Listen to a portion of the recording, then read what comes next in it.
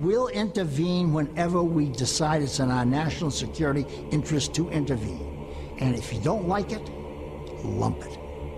The problem with America is not that we go around marauding around the world imposing ourselves. The problem with America in the last 10, 15 years, since the end of the Cold War, really in the last 60 years, is that we've been too slow to get involved. I don't know how many Iraqi civilians were killed, but I can assure you that the number is the absolute minimal that it's possible in modern warfare. Every nation in every region now has a decision to make.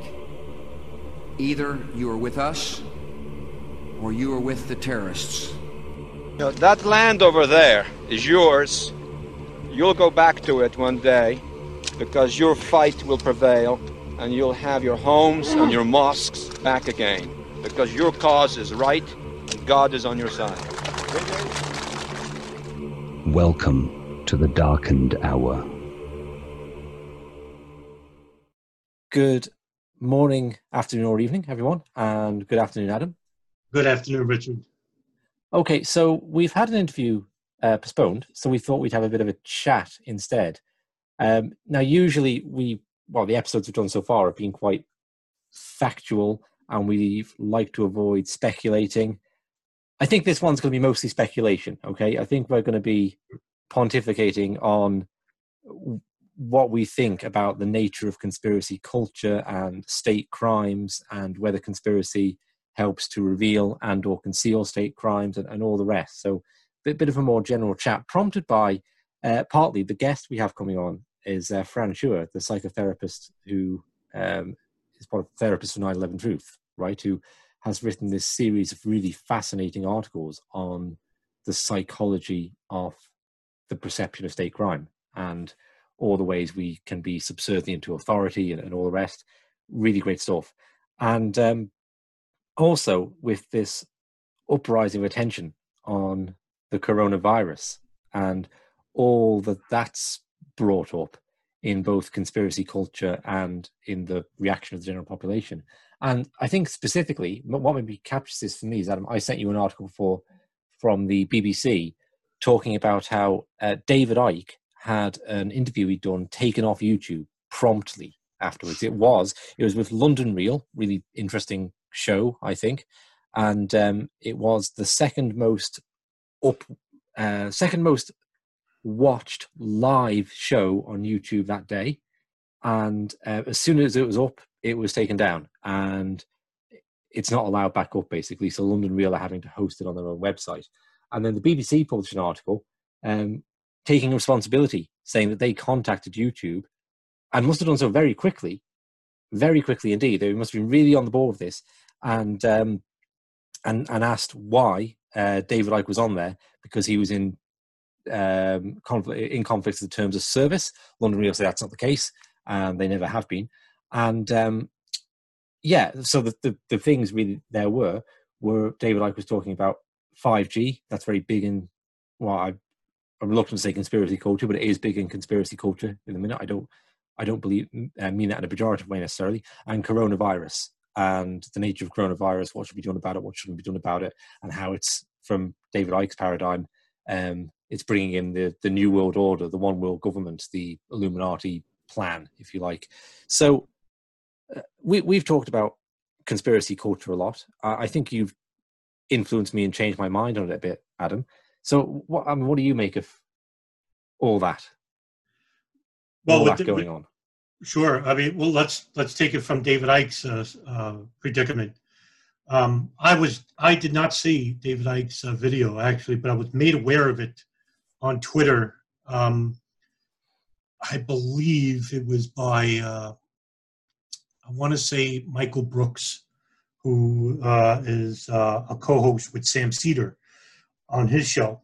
And it was catering to David Icke's link between the current pandemic and 5G towers and how 5G emits harmful radiation to the public wherever they're stationed. Now, when this happened, now this is, of course, the conspiracy theory of 5G and coronavirus has gained a lot of momentum since then. But before David Icke's video, it was gaining traction even just a month prior. I've been hearing about this for quite some time. When I came out with the video, it was shut down immediately because it violated the terms of service of YouTube. And now YouTube, according to the policy I'm reading, it's that YouTube has clear policies that prohibit videos promoting medically unsubstantiated methods to prevent the coronavirus in place of seeking medical treatment. Now, that's according to the spokeswoman who the BBC contacted through. According to David Icke and according to London Real, they did not violate these issues. Now, I'm going to tell you there's two problems at play here. One is the erroneous information emanated from David Icke. Now, just I think a day or two later, Mick West had came out with a video, and his video was called "Debunking Correlations Between 5G Deployments and Coronavirus." And I thought it was a decent video, actually. It was very short, about 2.5 minutes. And he shows the correlation between, the disparaging correlation between countries who are besieged by coronavirus and the lack of 5G cell towers. And he issues one in Italy, which is the second country in deaths. The United States is number one in regards to coronavirus. Italy has only 7 5G towers. Iran, which is, I think, the third or the fourth most in terms of fatalities of coronavirus, does not have a 5G tower. Turkey, which is besieged by coronavirus now, in the top 10 for fatalities, 0 5G towers. So what he's trying to tell you is that the countries and states here in the United States that lack 5G towers and have a disproportionate amount of coronavirus cases and deaths, well, he's showing you, playing out, that there is no correlation between 5G and coronavirus. Now, in terms of, on the other end, regarding YouTube censoring David Icke. Now, this is a dangerous precedent. Yes, you can use a platform, a private platform like YouTube, and if you have an account with YouTube, you are agreeing to their terms of service, their rules and regulations. What you're not allowed to do is break those rules and regulations and expect to not be either suspended or have your account disabled. But on the other hand, I support David Icke's right to free speech. And I said this when they suspended and deleted Alex Jones's channel I think a year back or a year prior. Now, even though I loathe these people like Alex Jones and David Icke being disinformation agents, but when you restrict free speech, even though it's a private platform, what kind of speech in the future can be restricted as well? I mean, it could be geopolitical speech or political speech, religious speech. I support that type of speech, even though I may find the person completely irreputable or even irredeemable. But I want these people to be seen by the public and show them for the frauds that they are. What happens is that when you restrict the free speech of people like a David Icke or an Alex Jones, is that you are making them martyrs, so to speak, if I could use that term loosely, in regards to they're saying that, you see, what I'm saying is actually the truth, in other words, and that these people who are nefarious agents or nefarious individuals led by this shadow government, so to speak, don't want me to speak about the truth. So I would rather have it where the public can make their own decisions on whether these people are telling the truth or producing falsehoods, rather than having a public or a private platform make that decision for you. Because, like I said, yes, you can restrict the speeches of these people, but it won't stop there in the future. And that's the warning that I would offer to the public. Okay, few things there. Like, firstly, the thing that comes to mind is YouTube being a private platform. Like, so YouTube and Google have effectively become the internet, right? Like, yes, there's BitChute, yes, there's podcast channels, there's DTube and other places you can upload video content, but they are, in terms of numbers, insignificant compared to YouTube, right? And I do not believe that Google as an entity has gotten where it is absent state involvement, okay? So what it seems to me is that rather than the state banning free speech, okay, which in Britain does actually happen because Ofcom have investigated David Icke being on another TV channel talking about stuff. So there is like direct like censorship of the media in Britain in a way there isn't in the US. But for the US government, that would be a real problem because of the First Amendment to ban free speech. Okay, in the way that it's not a problem at all in China, say. So what seems to be happening is like the state is building a kind of shield around itself in terms of media companies. Okay, so YouTube banning free speech or YouTube banning David Icke or anyone else is as good as a total ban because, yeah, you can have your obscure audience on BitChute and that's great, but as far as societal impact goes, that's gone, right? But no one's banning free speech. No one is violating the First Amendment. Oh, because look, it's a conflict of the service agreement, the user agreement, right? And I think that's a serious problem, especially when there are links, of course, between Google and the state, the CIA, and so on, and Facebook, and these companies have not grown up organically and just won out on the free market. So there does seem to be like a serious problem there in terms of, well, this might not be state the state banning free speech, but it kind of amounts to the same thing. I would think so. Most of the globe uses YouTube and Google, and they know this because the second, well, if you don't use YouTube, for example, in other words, besides my YouTube account, I have BitChute. Now, BitChute is a little bit more lenient and lax in their terms of service. For example, I have a strike on my YouTube account, and it was because I posted a video in Arabic, which is translated to English, about an Al-Qaeda 5-year anniversary video regarding the attacks of September 11, 2001. The name of the video was the Manhattan Raid. And I got a strike. And the reason for the strike was that I was promoting violence. Because in the video, it shows the martyrdom wills of certain hijackers and their displeasure toward the United States and Israel. And they show planes crashing into the World Trade Center. Well, it's hypocritical, to say the least, because I have other videos on my YouTube playlist where I have missed videos showing planes impacting the World Trade Center. Wouldn't that be promoting violence as well? So in other words, it's almost like they're selecting what videos or what terminology to use in order to say or to define the use of violence. So in other words, the use of the word violence. Well, it's a really vague term.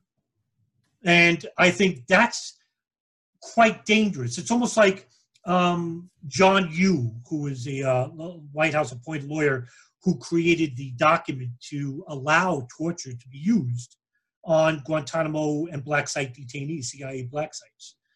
And the definition of the word torture was so vague that there was no refined definition, so they used all types of torture methods. Well, that's what I think is happening here in terms of the commobligation between YouTube and Google, is that they have defined the terms of violence or threat or conspiracy to leave it open to any definition, and they leave it up to the people who are, I guess, viewing or monitoring these videos by these large channels, even small channels like myself. Well, yeah, it's interesting because in the same way we talked about the United States government established a precedent where it can assassinate Americans through the use of killer robots without trial, okay, and it established that with Al-Awlaki. But of course, you go to a terrorist, you go to someone too extreme to establish a precedent like that. Oh yeah, and it's overseas. It's not inside the United States, okay? But if you go on holiday to France now, Adam, can the US government kill you with a drone without trial? Because that precedent has been established, you know? So you always have to establish things at the extreme. And with the banning of someone like Alex Jones, I think it's probably fair that Alex Jones did some stuff we could all complain about, particularly with Sandy Hook and the rest. But so everyone's talking about that, right? Everyone talks about Alex Jones going. No one talks about Alison Weir disappearing from YouTube, the author of Against Our Better Judgment, really solid, sensible commentator on the Israel-Palestine conflict. And she went way before Alex Jones did. So there's a big media hype about like the big fish going, but there's lots of others being cleared out behind the scenes there under this cover now. And another thing about, this might be interesting to discuss because I don't think we have entirely the same opinion on the role of the conspiracy theorist in society. But Alex Jones, like him or hate him, he did some really historically important interviews in his time, okay? Like when we were doing the 1993 bombing stuff, Alex Jones produced 2 interviews with Imad Salem. I couldn't even find one of them, right? But I found one and used it. And things like just other occasions off the top of my head I can remember, Alex Jones interviewed British agent Kevin Fenton, who infiltrated the IRA. That's the only interview I know of with Kevin Fenton. Okay, of that nature. The other guy, the author of Steak Knife, his name's not going to come to my head right at the moment, but similar thing, right? Same thing. And people who really weren't interviewed anywhere else. So to label Alex Jones, so okay, for one, there's a loss of important information when you just get rid of these channels, historically important information. And what does that say, that you lose historically important information? That asks the question, like begs the question, well, why is Alex Jones producing historically important information? It's because no one else was really bothered to do lengthy interviews with Imad Salem. No one else bothered to get in touch with British agents who had things to say about the British Secret Services in the north of Ireland and do extensive interviews with them. Alex Jones did. So in that sense, it seems to me that the far-out conspiracy theorist plays a role in society because it's not a role that anyone else is picking up. This was more prominent with 9/11. Now, I'll say this much. The most popular documentary in all of 9/11, and probably in history, is Loose Change, even though it's the most erroneous, or one of the most erroneous. But what Loose Change did, there's a flip side to that coin, is what Loose Change did was bring about the attention of state-governed involvement with September 11, 2001, in which there was, but not to the extent that they portrayed it as. But without that film, you probably wouldn't have had as many people in the truth movement as you would have in the beginning.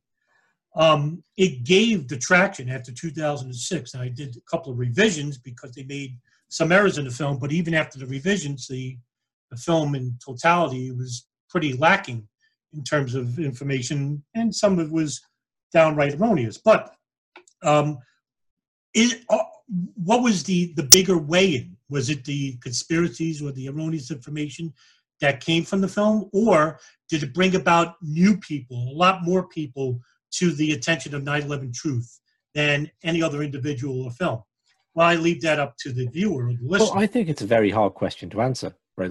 Because I have to say, prior to talking to you, one of the things you probably, I don't know if changed my mind is the right word, but opened up a different perspective on was the damage. I'm more aware of the damage of the conspiracy theories do, okay? Or let's not say conspiracy theories, because I guess like what we're into is in some way conspiracy theories.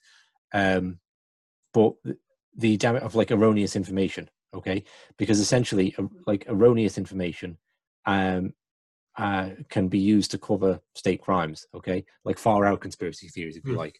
So the classic example we always return to is that if you say no plane hit the Pentagon, you're not worried about who was on the plane that didn't hit the Pentagon, apparently, you know? And you're not worried that the CIA was looking after the hijackers and protecting them from arrest from the FBI.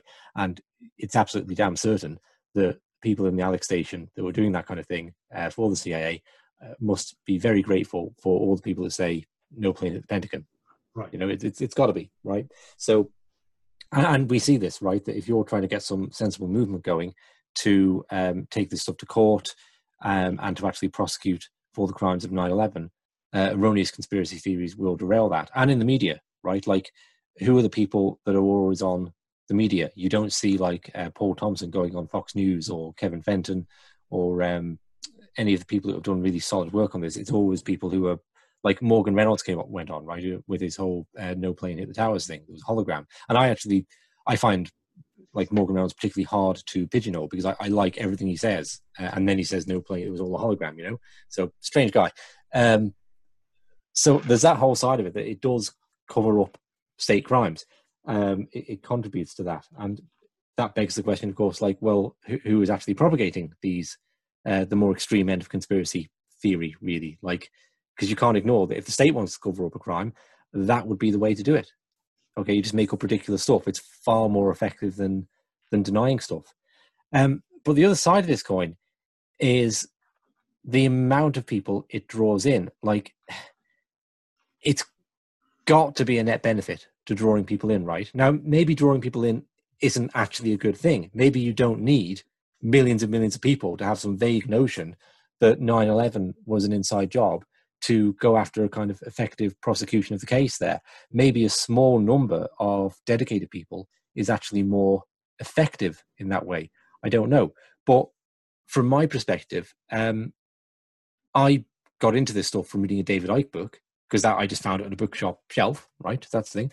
And then after a break from it, when I got back into it, when you would like type 9/11 inside job into YouTube or whatever, what would come up would be Alex Jones videos. Okay. And I feel like I learned a lot from Alex Jones because he did some really, really good interviews with some really interesting people over the years. And I gravitated away from him. There was no moment where I said, oh, I'm not listening to this guy anymore.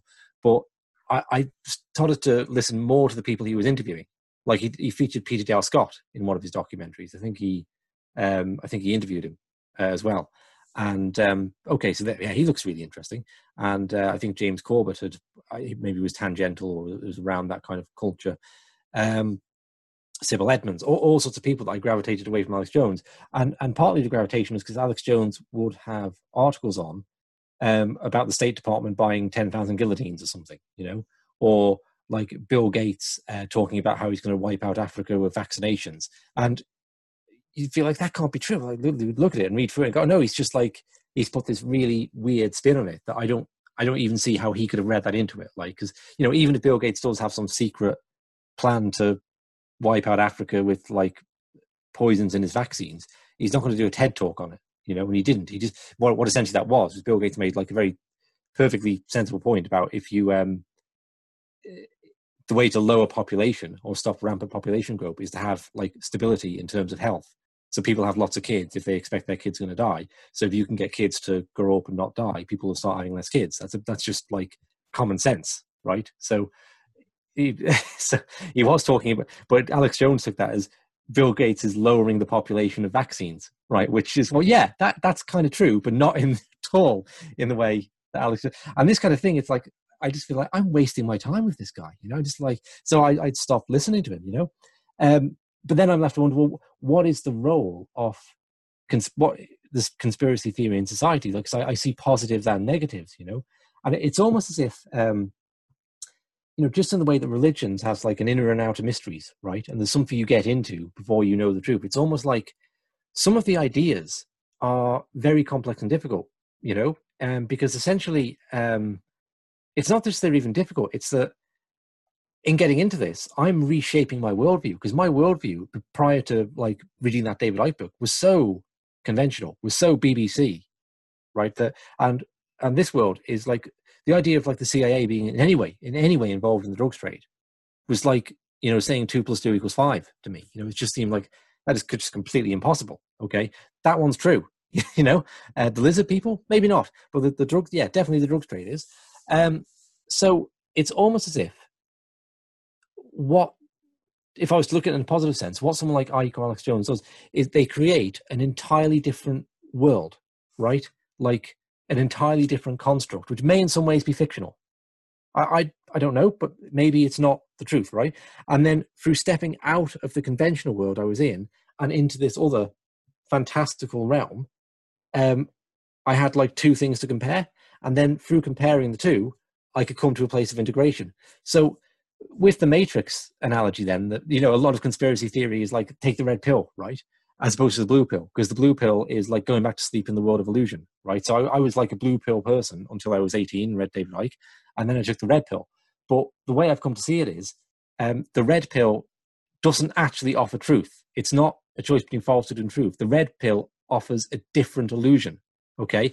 But you need to take it and you need to go into the illusion, and then you can integrate the two illusions to find something between blue and red, something that's true. So that's my... If I was to make a case for the value of conspiracy theory, that would be it. I would agree to this, but also I must add, in terms of conspiracy itself, they're multifaceted. And I think the best explanation for the classification of conspiracy theories belong to Michael Barkin, who's an American academic and a professor emeritus at the Maxwell School of Citizenship and Public Affairs. Now, he classifies conspiracy theories in three categories. One is event conspiracy theories. Now, this refers to like a limited, well-defined event like September 11, 2001, or the JFK assassination. Another classification would be systematic conspiracy theories. These are usually conspiracy theories that have broad goals, usually conceived as like securing control of a country, a region, or even the entire world. And this is in reference to groups of people like Jews, Freemasons, or the Catholic Church. And the third conspiracy classification is the super conspiracy theory. These are theories which link multiple conspiracy theories together, which show like a hierarchy, which is an all-distant, powerful force that isn't defined or known. Now, these are the people who propagate these issues are like a David Icke and Alex Jones or a William Cooper. And when Barkham wrote the paper on this, I agreed with this. I said, yes, those are three great classifications that they're defined. And this is something I saw, which was proliferating from an event like a September 11, 2001, where I saw people propagating each theory separately. And once in a while, they'll intertwine with each other at times. But most people that entertain the super conspiracy theories go off the plank or off the fringes, I would say. You have rational people who entertain conspiracy theories. And these are conspiracy theories that you can actually know of. And this is why I always refer to E. Martin Schatz, who is a psychoanalyst out of Massachusetts. He's also a JFK researcher. And he wrote the book, History Will Not Absolve Us. And he has the most influential quote of my life. And it's a quote of belief versus knowledge, where I won't read you the whole quote, but in other words, he says that the problem with the American public is that they're allowed to believe anything, but to know nothing. Because when you can know something, you can act on it. You can believe no plane hit the Pentagon. You can believe no planes hit the World Trade Center, or a directed energy weapons melted towers from the sky. But do you know it? Because when you know something, you can act on it. You can believe whatever you want, but you can't open up a Freedom of Information request regarding no plane hit the Pentagon. It doesn't even make sense. What are you filing for? So in other words, they're held in a state of belief, because when you have knowledge, you can make a decision whether it's true or not. With belief, you can't say that. So organized intelligence operatives like the CIA or like the Israeli Mossad or the Pakistan or whatever, that deals in misinformation, deals with the idea of belief, a conspiracy theory that details in belief, because you're always left in a reciprocating or repetitious nature of thought, where I don't know if it's true, and I don't know if it's not. So then you're always held in a state of belief for weeks, months, even years. Okay, I mean that's really fascinating. I think the classification is very helpful. So I'd like to challenge you on some of that, right? Most of what we do and have done in the series has been in the first group, okay? Like limited event stuff. We're trying to understand what happened in a particular aspect of 9/11. I think the last recording we put out was about Able Danger. What happened inside the Defense Intelligence Agency's particular intelligence operation in the lead up to 9/11? How much details can we get of that? And more than that, what can we know? Okay, like we could speculate as to the motivations, but as to why information wasn't passed to the FBI, why information wasn't acted on either in the DIA or in the CIA, or with regard to opening Zacharias Moussaouy's laptop. But can we know that it's not normal procedure, the way things proceeded? And I think that's because you can't know people's motivations, right? You can't know whether someone didn't pass on information because they didn't want they knew the attacks coming, they didn't want to go ahead. But you can know whether things are normal procedure. So I think that's something that I'm pleased with in the way that we do the series and everything, is that we try to nail it down to things that you can know. Okay, so that's great. We also talk sometimes, or in the interviews, and sometimes probably quite a bit, after we stop rolling, about like level 2, right? If I'm getting the levels right, of well, okay, you have to ask what's the wider framework that this whole thing, all this stuff we tell, fits into. And I think that level 2 conspiracy, as you're describing it, like doubtlessly goes on, right? So I mean, my perhaps favorite example is Zionism, because it's something that kind of didn't exist, and then it did, and then it became a state, whereas like other states just go right back into history. So you have this ideology in the 1890s of a homeland for the Jewish people, Theodore Herzl and all that, thinking, okay, well, it could be in South America, it could be in Uganda, ideally in the Middle East, don't know if we'll get that one. And it's kind of, it has no funding, no backing, it's going nowhere. And then through amazing ingenuity and planning and foresight, and one of the, incredible story really, 50 years later, they've got a nation state, right? Now, for an ideology to acquire a nation state is incredible. Ideologies may infiltrate nation states. You could say that the neocons have an ideology and that infiltrated and took over the United States. But for an ideology to get a nation state is like, I couldn't really think of too many examples of that. And then it's a nation state with an ideology of a nation state with nuclear weapons, right? So it's become, that's incredible. And you can see they conspire, right? There are limited conspiracies in Israel, like the bombing of the King David Hotel to keep the British involved in the area, the attack on the USS Liberty, probably to draw the Americans into a war with Egypt. You can see there are limited conspiracies, but there's like a level 2, if I'm getting the descriptions right, of a wider plan of sustaining and expanding this Zionist state over a period of decades to like a century or more. So that's going on too. And you could say in the United States there are ideologies like the idea of building an American empire that you can point to as existing, and maybe it goes deeper than that. Maybe because I think that really the real power in the States is the sustained power, say, is not really particularly nationalistic. It's more like an international banker class who don't have the Star Spangled Banner flying on a flagpole in their front gardens on their estates, that they consider themselves to be more internationalists. And the US empire is more of a vehicle that they're driving for now and will discard in the future.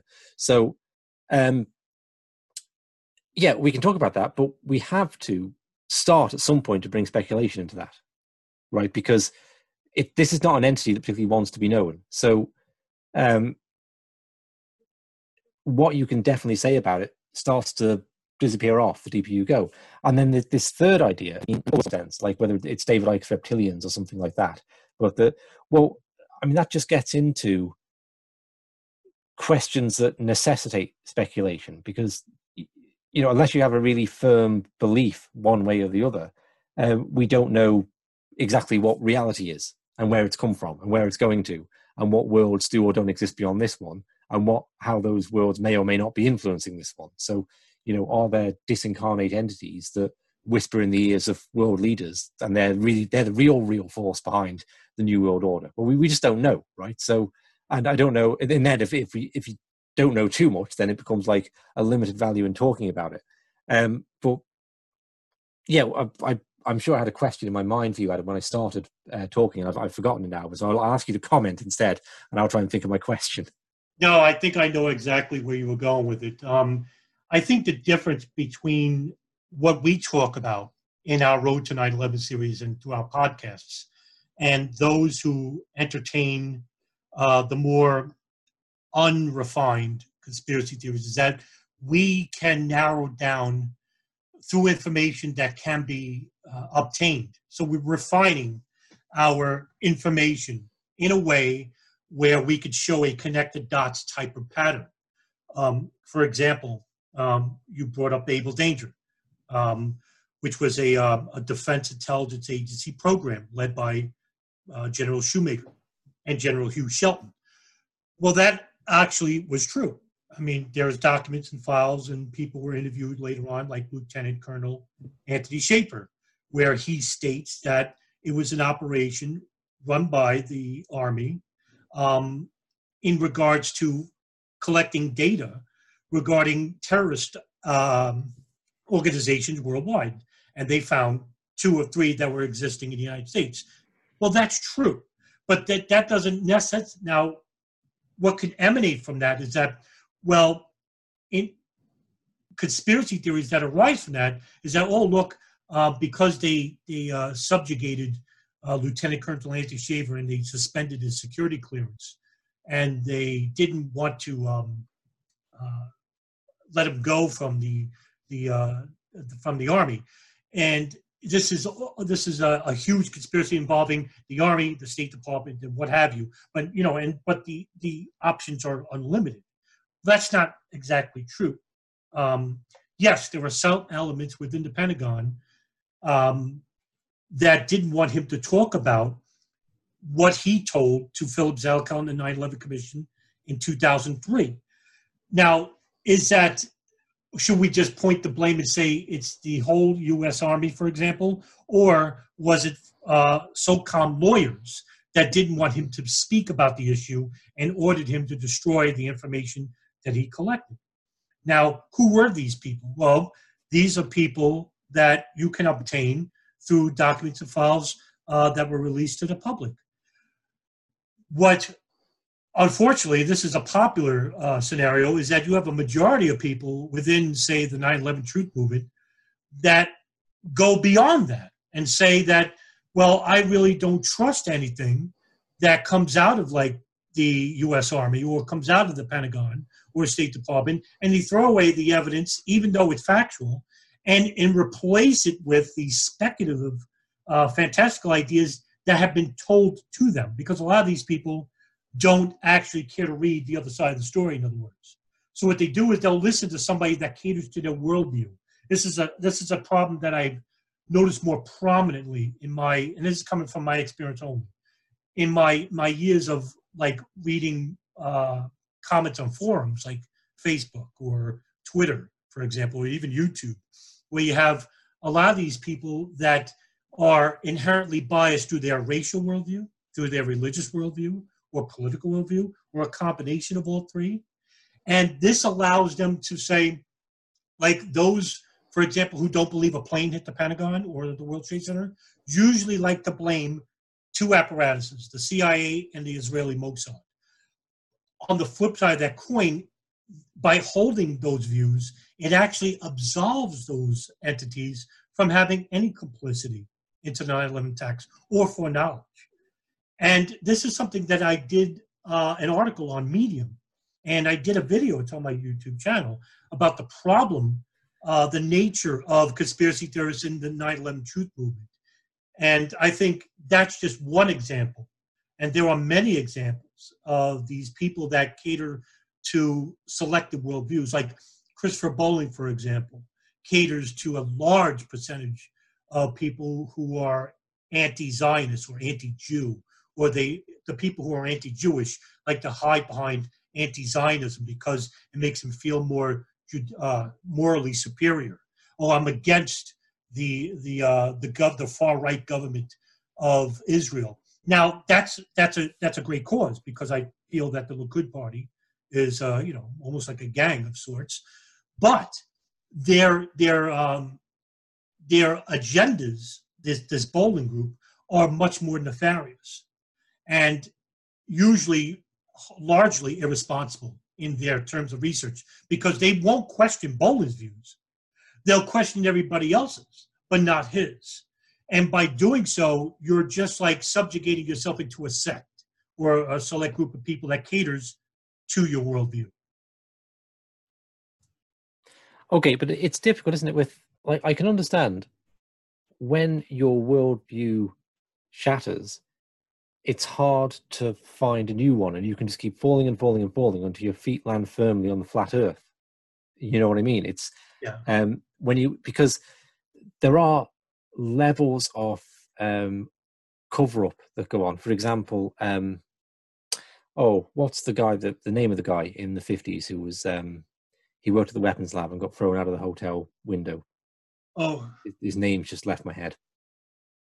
Yeah, that's right. I forgot about that. So the reason I bring him up, when his son investigated the case, the initial thing was that he committed suicide, right?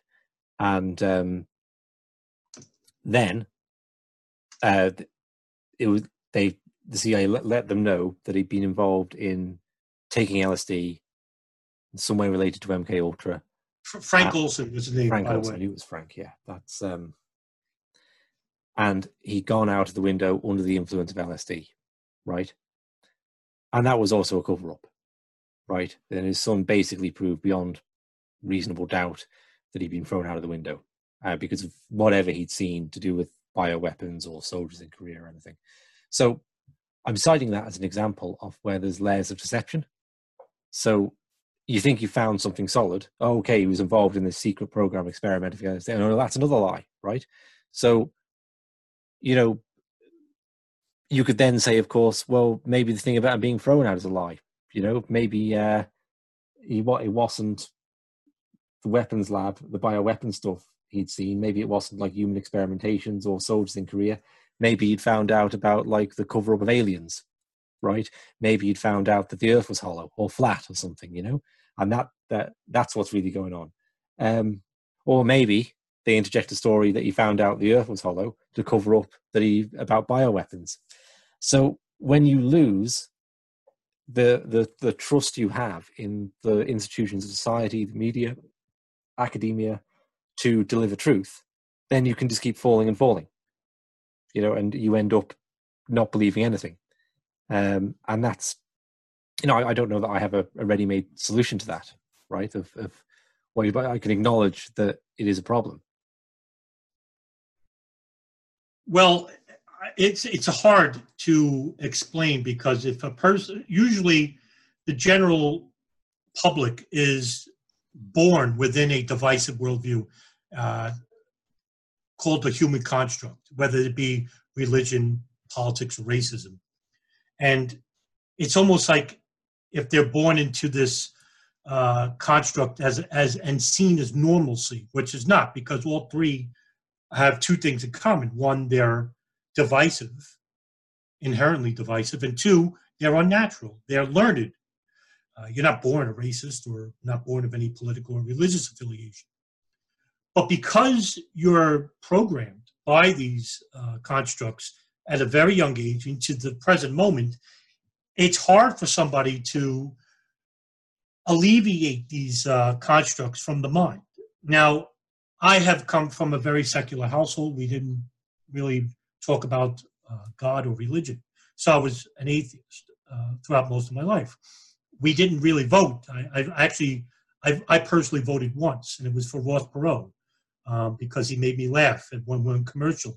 But racism was an agenda in my early years. So I had to, and it took me a very long time to get rid of these applications and know that these are false paradigms that are meant to seclude the individual into a catered group and make them feel almost special in that regard.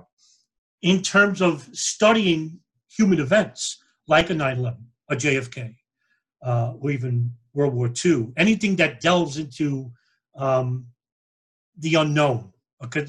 We don't know the perpetrators of JFK or 9/11 yet. We can definitively say, yeah, there were certain elements involved, but we can't say for sure. The divisive natures of worldviews actually lead you away from looking at all information. And this was something that I needed to do when I got into the aspect of looking at 9/11 in 2006, because I was an anti-theist for many years, and I had to change that about my life because I found out that I was wrong. I was listening to the works of Christopher Hitchens and Sam Harris, and their views about religion were correct, but not about spirituality, for example. And their understanding of theology was quite biased. So it took me a long time. I had a channel on YouTube dedicated to Christopher Hitchens, and for 2 years, I was in denial. That's the psychology within the stages of denial. First, you're angry and you deny it, and then you relent afterwards. But the time periods are undefined. It's basically up to the individual. I think if you want my opinion about the nature of 9/11 and inquiry, I think it's much too late. I think there's too many people within the two paradigms of debunkers and truthers that have been so absolved within their worldviews, and that the information that came from these people have dominated the spectrum of 9/11 investigation. Whereas if we caught up, rational investigation, it would take many years. And I think this is going to go down the road of, like, say, JFK, where 60s and 70 years from now, we're going to be talking about maybe Alex Station or maybe the Ahmed al-Hado House, which should have been at the forefront of all 9/11 investigation, because now you could see how the intelligence apparatuses of Israel, of Saudi Arabia, of the United States involved themselves with 9/11 pre and post, not this fantastical scenario of no planes, or, as I call them, half planes, people who believe planes hit the World Trade Center but not Shanksville and Pentagon. And then you have the Judy Woods of the dual energy weapons. These are all meant to obfuscate real rational researchers who want to look at information in a non-biased, non-judgmental worldview and then make a decision. And that's what I think people like Alex Jones or David Icke do, is that they are, and I'll be very careful here, they're meant to label actual responsible researchers as nutty as they are. But I can't say that Alex Jones is a manufactured accent because I have no proof, but I've always believed that that's exactly what he's meant to do. Okay, Adam, let me ask you this then, okay? So one, an issue that, so my sort of other interest in life, I've been very involved in kind of Eastern philosophy and meditation, okay? And an issue in that area has been authoritarian teachers, okay? Or I could say teachers who present a lot of certainty about their worldview, their own state of consciousness, state of enlightenment, and their worldview. And that certainty is attractive. And I suppose you could find a parallel in Christianity there, okay?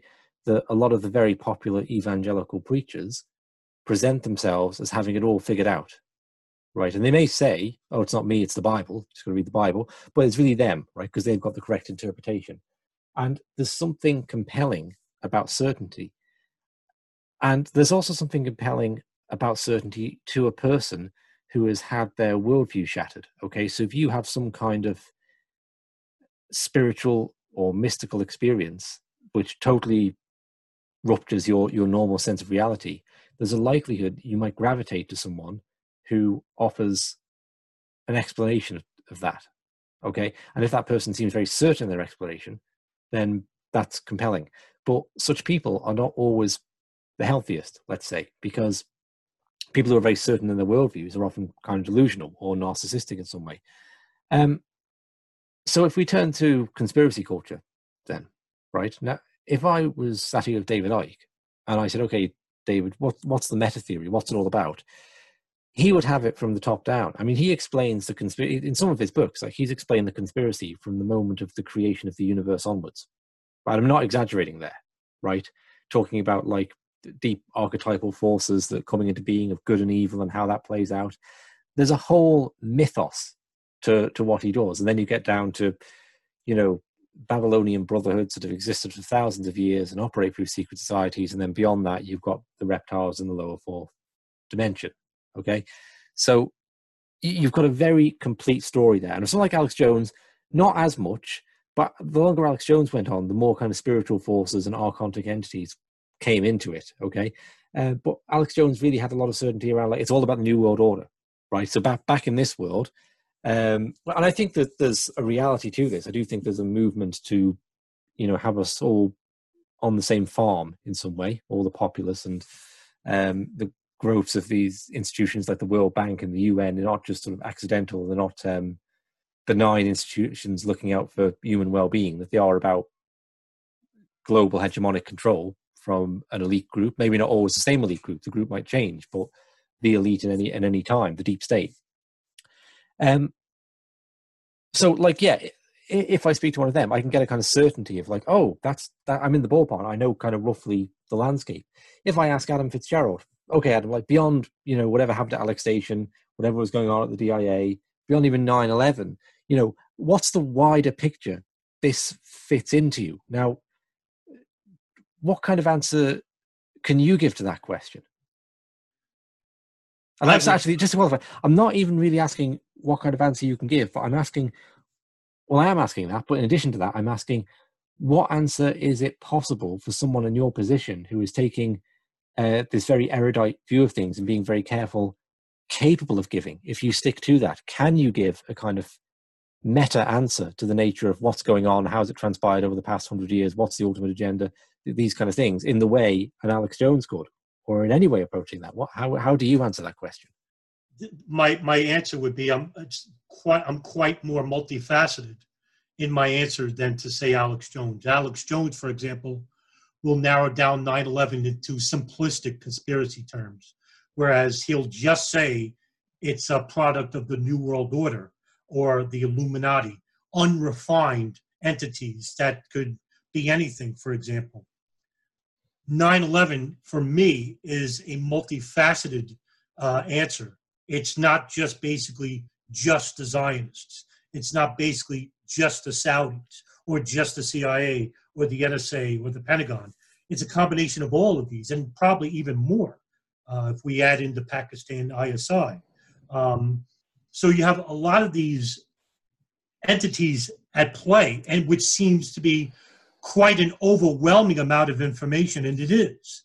And it was meant to be that way. And this is another facet that you could look at, and where the common person who doesn't know really much about, say, geopolitics or the intelligence apparatuses will look at that and say, well, this is just too big for me, and I'm not even going to entertain the issue at all. Now, that's the majority of the public. 9/11, the aspect of 9/11 itself catered and it molded over decades and involved almost like a combination of a multitude of countries and corporations and agencies and individuals. And it didn't start off that way. I mean, every starting point has a single unit that's why I wanted to do the series with you, in that I wanted to show that there's a starting point, and from that starting point is you can show through history and through documentation and files, and you could see how it began to grow in its own, into its own unit in itself, and it grew over time, whereas a lot of these individuals and agencies and organizations began to use the event or use the information and then take advantage of it afterwards. remember, only 3,000 people were killed on 9/11. But by allowing these attacks to happen and using these agendas from these people who perpetrated this, they used it for a multitude of reasons. Okay. But your answer, I think, reveals something there, right? That at one point you said, a lot of people look at this and go, like, it's so motivated. Wow, it's just too much for me.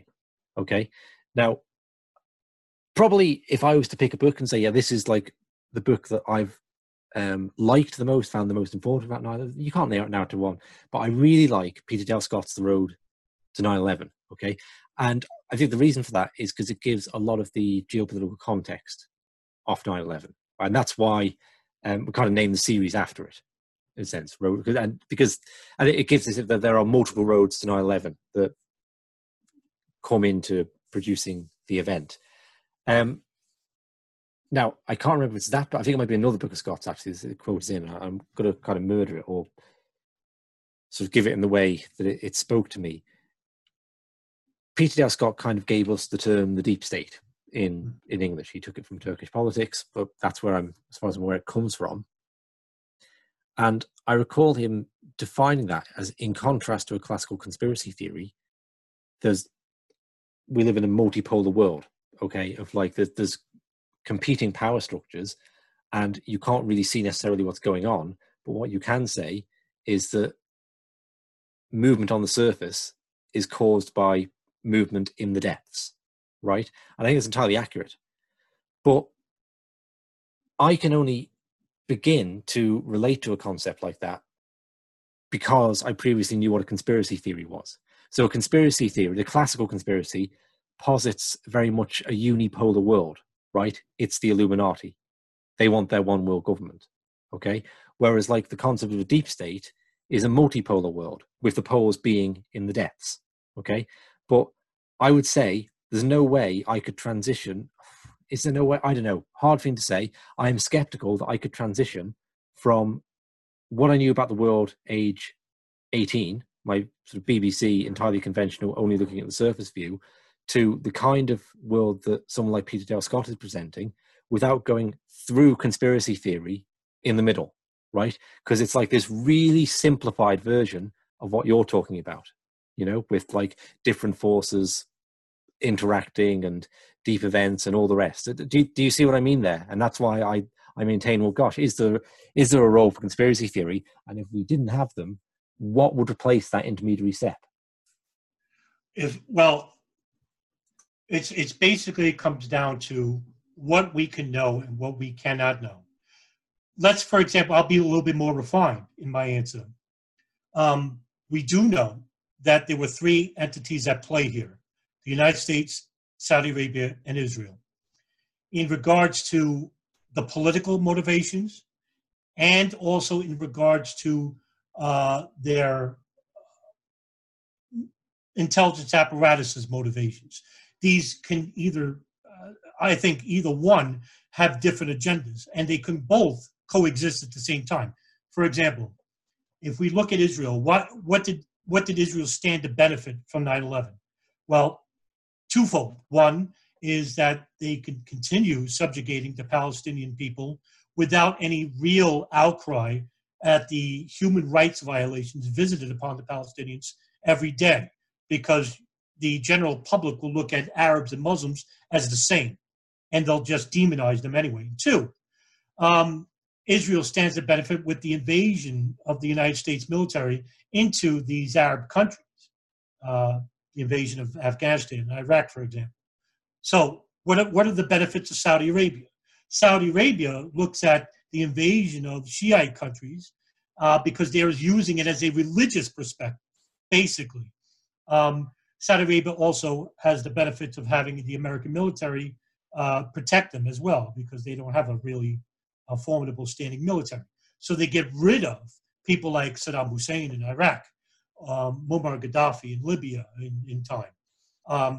They tried with Bashar Assad in Syria years later, but that failed. With the United States, it's multifaceted.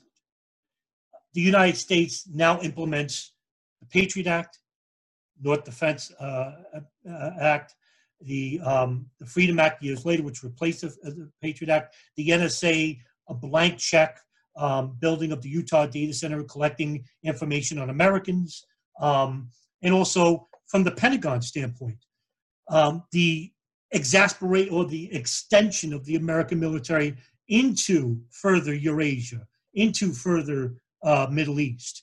And we would have the complete backing of the American people into the invasion of these Middle Eastern countries with no hesitation whatsoever, as opposed to saying, like, what's the one line that's often quoted in the Project for New American Century, which is often a misquote by most people, is that save the American military wishes to expand into these regions, but we needed a new Pearl Harbor of sorts. Well, that's not necessarily true. I mean, we were still expanding into these regions, but with 9/11, that expedited the rush for the American military to build these bases in places like Iraq, Libya, Syria, and those places. And we're seeing it more now tenfold with all these entities that and their agendas. We could see it now more profoundly at this present moment than we did in 2001, because what did we know about 2001? Well, we only knew what the media told us. Yeah. It wasn't until that these conspiracy theorists came out in 2005 and 6 where they promulgated these conspiracy theories, which made these entities look more miraculously more powerful when they weren't. So they in other words, they created these scenarios which weren't true and which really absolved them in their complicity for the 9/11 attacks. Okay, I'll ask you, did you ever go through a conspiracy theory stage yourself? Not even necessarily buying into them. Because I mean, what you're making me wonder is, like, I wonder if instead of picking up a David Icke book that day in the bookstore, let's say I picked up not a Peter Dale Scott book, because I've already said I think that would be just too difficult, but what about if I picked up a John Pilger book, okay? Because I went on and read, like, John Pilger's collective works, and they're fantastic. And it really informed me as to the nature of the empire, really, both Britain and America, the imperial nature of the state, I would say, and how what you see on the news is a propagandist effort to cover that up. So that also had a big influence on shifting my worldview. And I don't know what it would have been like if I'd read that first, say. Or a book that I often think, if I was going to recommend a book to someone to start them off on this, I might, and it's a strange choice, but I think I might recommend John Perkins. What's his first book called? It's just left me. It's not the American Empire one. It's the Economic Hitman. Yeah. Now, I say it's a strange choice because I don't know if anything in that book is actually I know John Perkins kind of was who he said he was. I don't know if everything in the book is true. Right? Maybe it is, and I don't really have it. There's nothing in there that makes me think, oh, that's just ridiculous. But it actually makes a lot of sense that people, when you go behind closed doors at the World Bank, there would be this intense level of cynicism. Okay, but I don't know if he was recruited by the NSA. Or I don't know if he's like a cutout in some way. It is verified by the journalist. The journalist Greg Palast knew him from his days at this industrial firm Maine he worked at.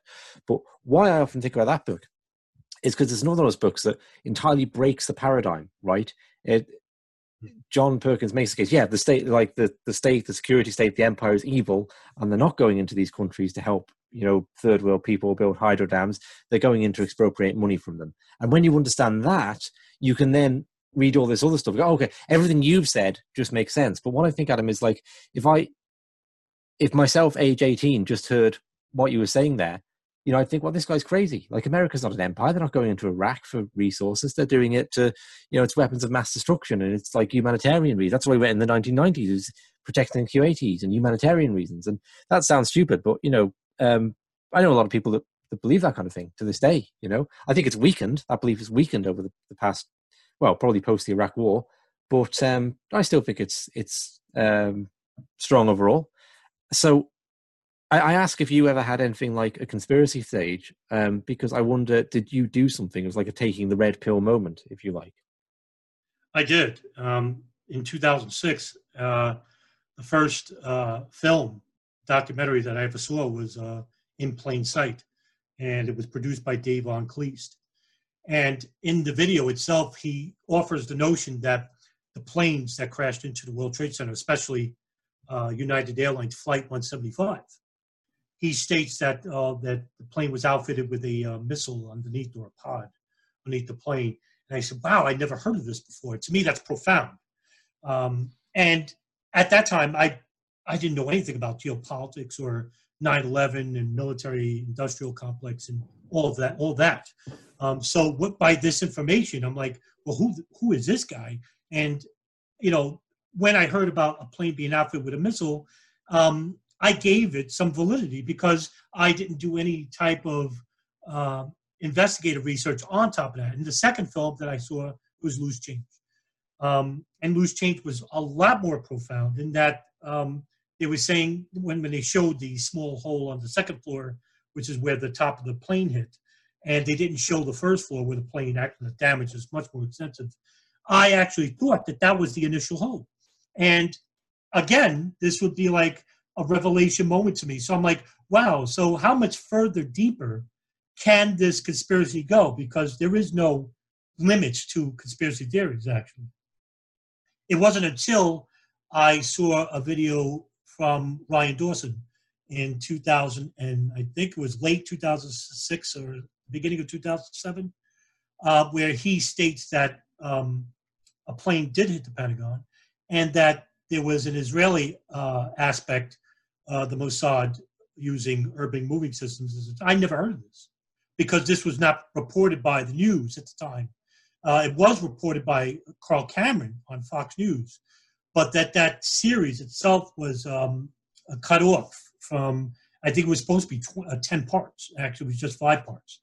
But that wasn't given any type of prominence in the media itself. So one has to really dig to find that. So I thought, and initially I thought Ryan Dawson was, a fake shill of some sort, because with conspiracy theory, anything that caters to that challenges your worldview, you just right away you become very defensive. But luckily, because I was transforming myself through the nature of eliminating human constructs, I decided to listen to what Ryan Dawson had to say.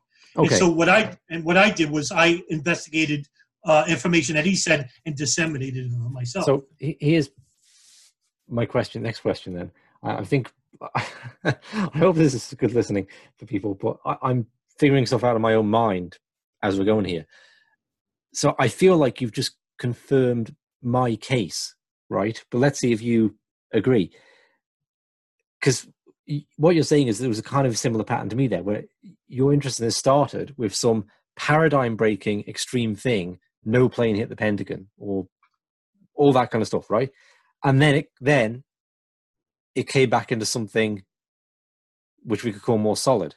So what I would ask you is, that whole very sophisticated worldview you were talking about 5 minutes ago, with the Arab interest, the Saudi interest, the Israeli interest, the American interest, and how these things came together, do you feel you could have gone straight to that and bypassed no plane hit the Pentagon? Right? Because I'm not sure that I could have gone there straight away or progressed there without going through a conspiracy theory. So that I'll ask my second question as well at this time. If not, okay, and maybe you say, yeah, I do, and the conspiracy, in which case conspiracy theory, you can say, well, it's just a bad thing, we should do away with it. But if not, if that played some role in breaking you out of your existing paradigm, as I feel it did for me, and if we also acknowledge conspiracy theory has all this detrimental stuff in it, all these detrimental aspects, what then do we do to replace it? Because you can't just get rid of it if it's playing a functional role. So how do you replace it? Or what do you do to modify it? Or all the rest? Like, I don't know. What do you think? Two questions. Yeah. Right. No. It was an evolution of sorts. My stay within the realm of conspiracy theory was short-lived, very short-lived. It only took maybe 2 or 3 months at best before I started indulging into the intelligence apparatus. And what did it for me actually was a breakthrough. It was a forum that I used to be a viewer of, and it was the James Randi Education Forum, JRF, where a lot of the more prominent earlier truth movement proteges like Stephen Jones, Tony Zambati, I think even David Chandler used to be a member, where they would, the dominant, predominant conversation was the physics. And I said in itself, I said, well, that's pretty interesting. I didn't know anything about physics. I still don't. But I said, well, there's a flip side to that coin. So why isn't anybody talking about the profiles of these people that were involved in the hijacked planes?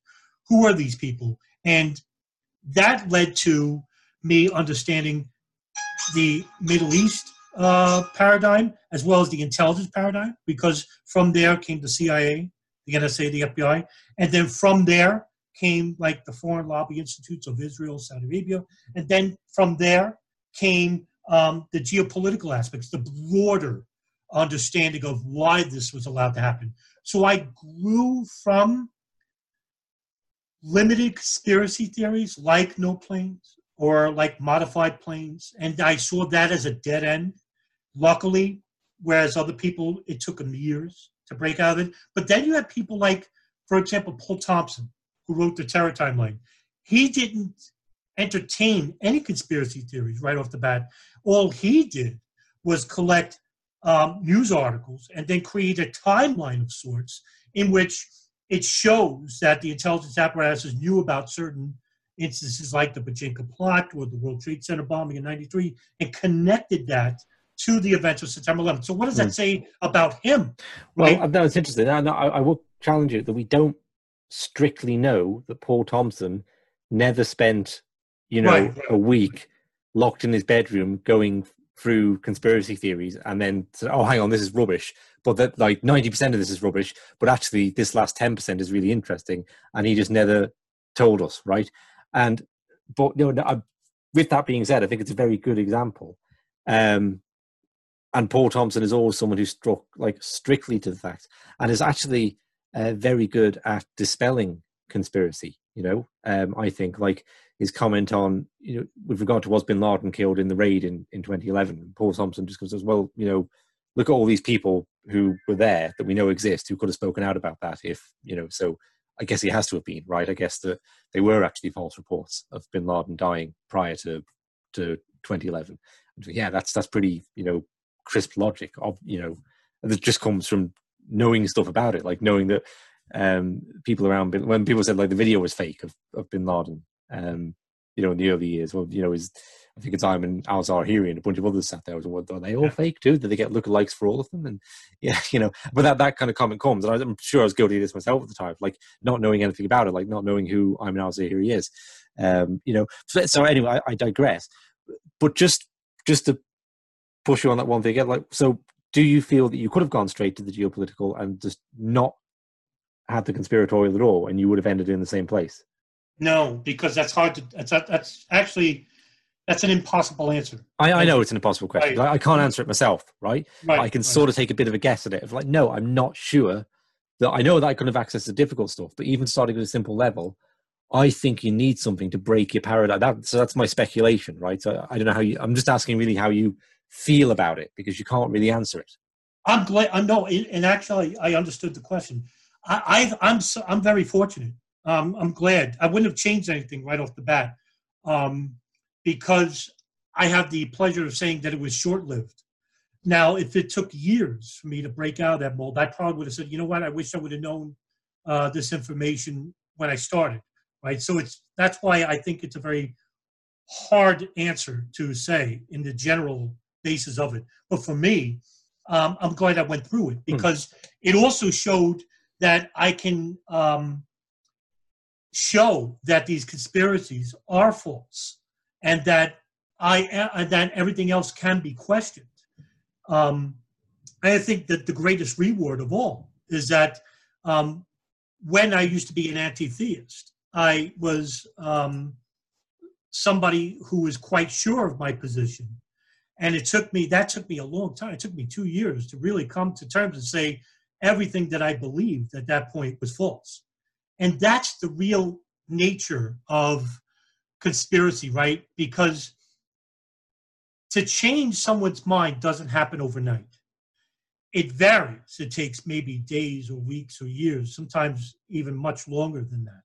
And this was the breakthrough that Indian philosopher Jiddu Krishnamurti once stated, is that in his talk in 1963 at the University of Berkeley, he says that in order for us to come out of our predispositions and guarding traditions, our worldviews, divisive worldviews I talked about before, we need a transformation of the mind, the real radical revolution, in other words, not a revolution of the streets. You can't make change into the government unless you change yourselves. And that the real nature of change is that you need everybody involved in order to make that change where it really counts, which is the government itself. But if you're going at it with just a couple of hundred people or 1,000 people, you're going to lose. So what you need to do is to break out of these traditional aspects or these human constructs, change this radical view of the world, which is false anyway. It was plainly false. It's an unnatural view, and it only goes to harm yourself in its essence.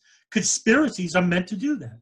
Real, fantastical conspiracies that lead to nowhere. And you're always going to argue for them and defend for them.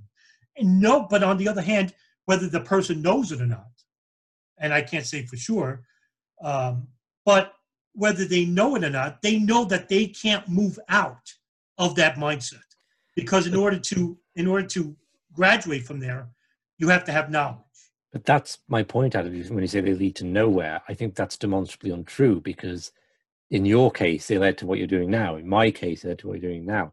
And I don't think that's an aberration. I don't think it's just that, oh, we'll have this funny thing at the start, but then, because I see this parallel with whenever I go to a group on spirit, whether I was involved for years in a group on spirituality and meditation.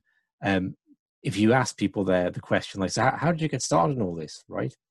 A good percentage of them will sort of look a bit embarrassed, stare at their feet, and start muttering about, well, it's a bit embarrassing actually, but I was actually involved in this kind of quite cultish group, and that seemed like it had everything, and then I gravitated away from that.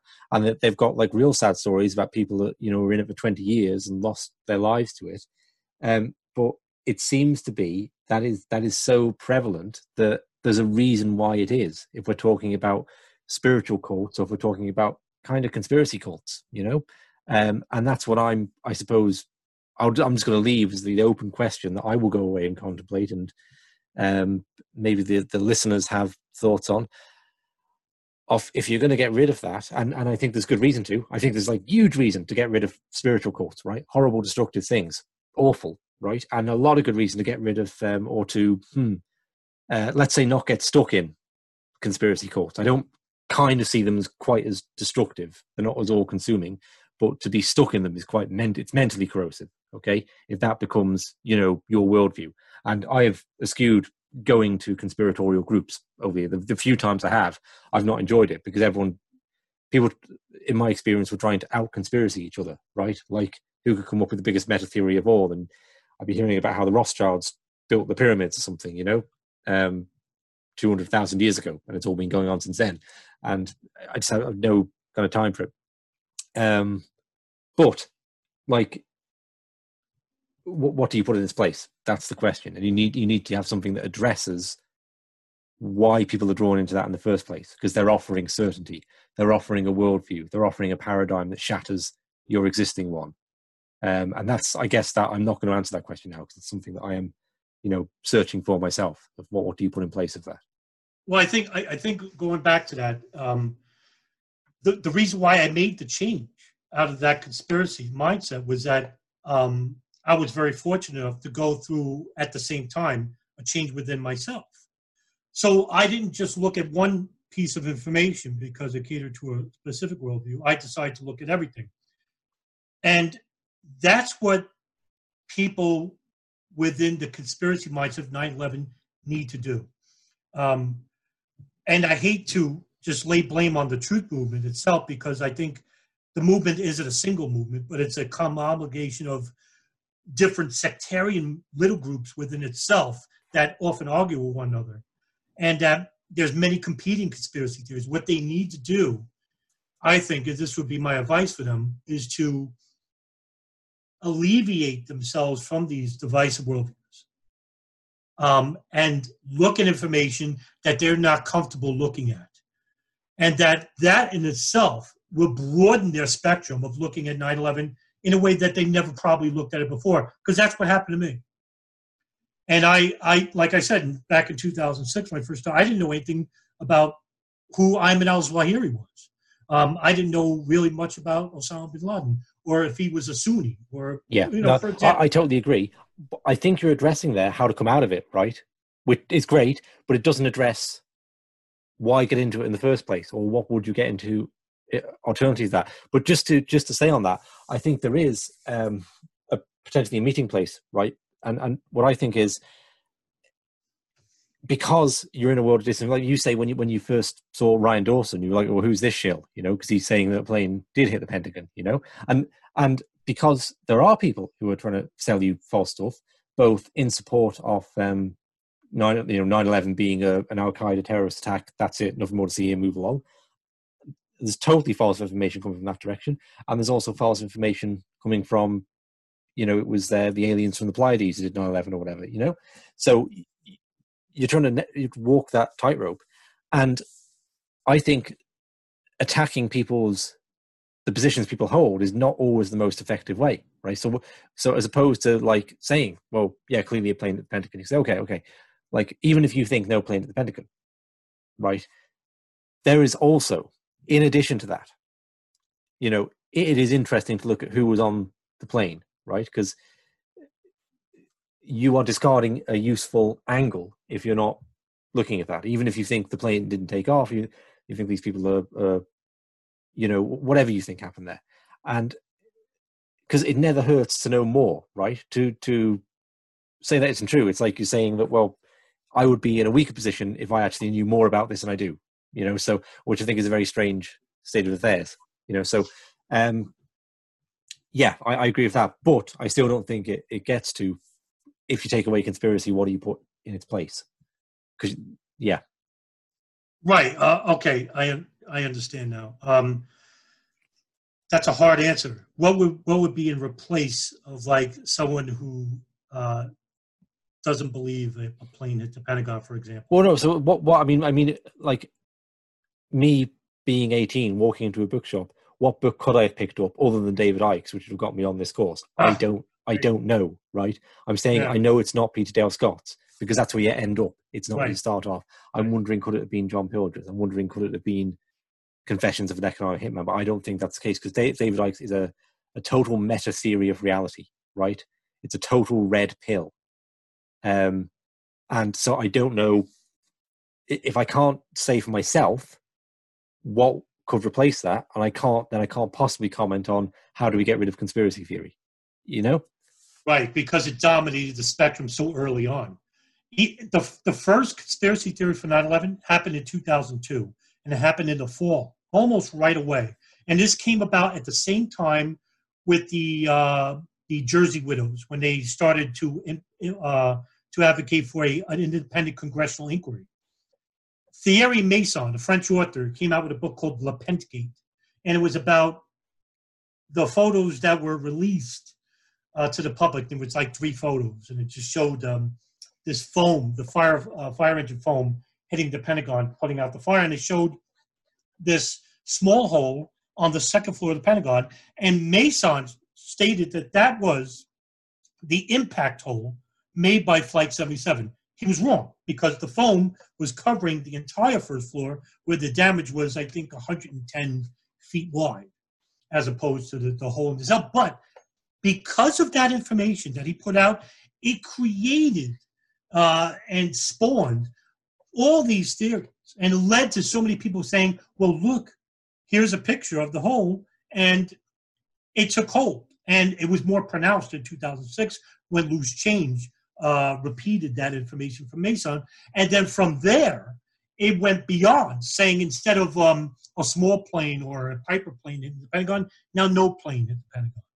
And this is also in contradiction to the evidence eyewitnesses of the people who were actually there, who said they saw a plane. But because there's no video of a plane in the back, except for the frames by the two security booths, which is on the east side of the west wall, because there's no video of it, well, we could just throw out the evidences of the people, and they might be shows, and they might be forced to say that a plane hit the Pentagon. So the possibilities are endless there. So, and one thing I noticed about conspiracy theories for 9/11 is that some of them are really superficial, but they're almost teetering on being rational, to now it's just full-blown fantastical, full-blown outside the realms of normalcy.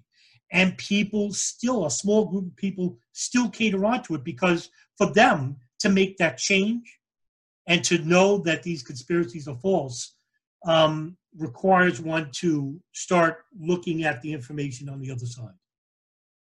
And that would be whether they can, that'll be up to them, whether they want to make that change that is needed to dismiss conspiracies and look at information that challenges their worldviews. But I think it's too, don't go by me, I'm a pessimist, but I think it's too late. It's been, 19 years now, and we still have a large percentage of people that don't even believe a plane hit the World Trade Center.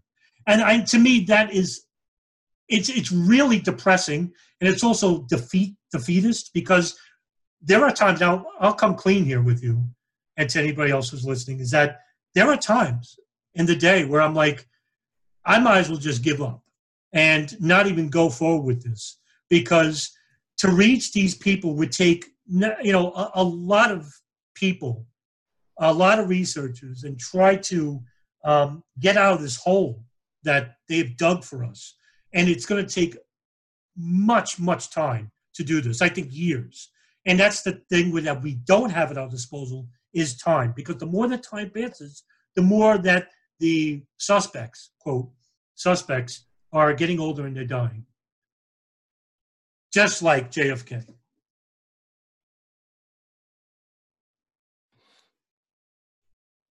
Okay, Adam, I think I've covered everything I want to say. Anything more you want to add in? No, I think that's it. Okay, we'll leave it there. Thank you very much. And I think this is a topic we'll have to revisit, because it's got a lot of thoughts going in my mind without necessarily having conclusions about them. So thanks for that. I hope people have enjoyed it. Thanks. Thank you, Richard. Thanks.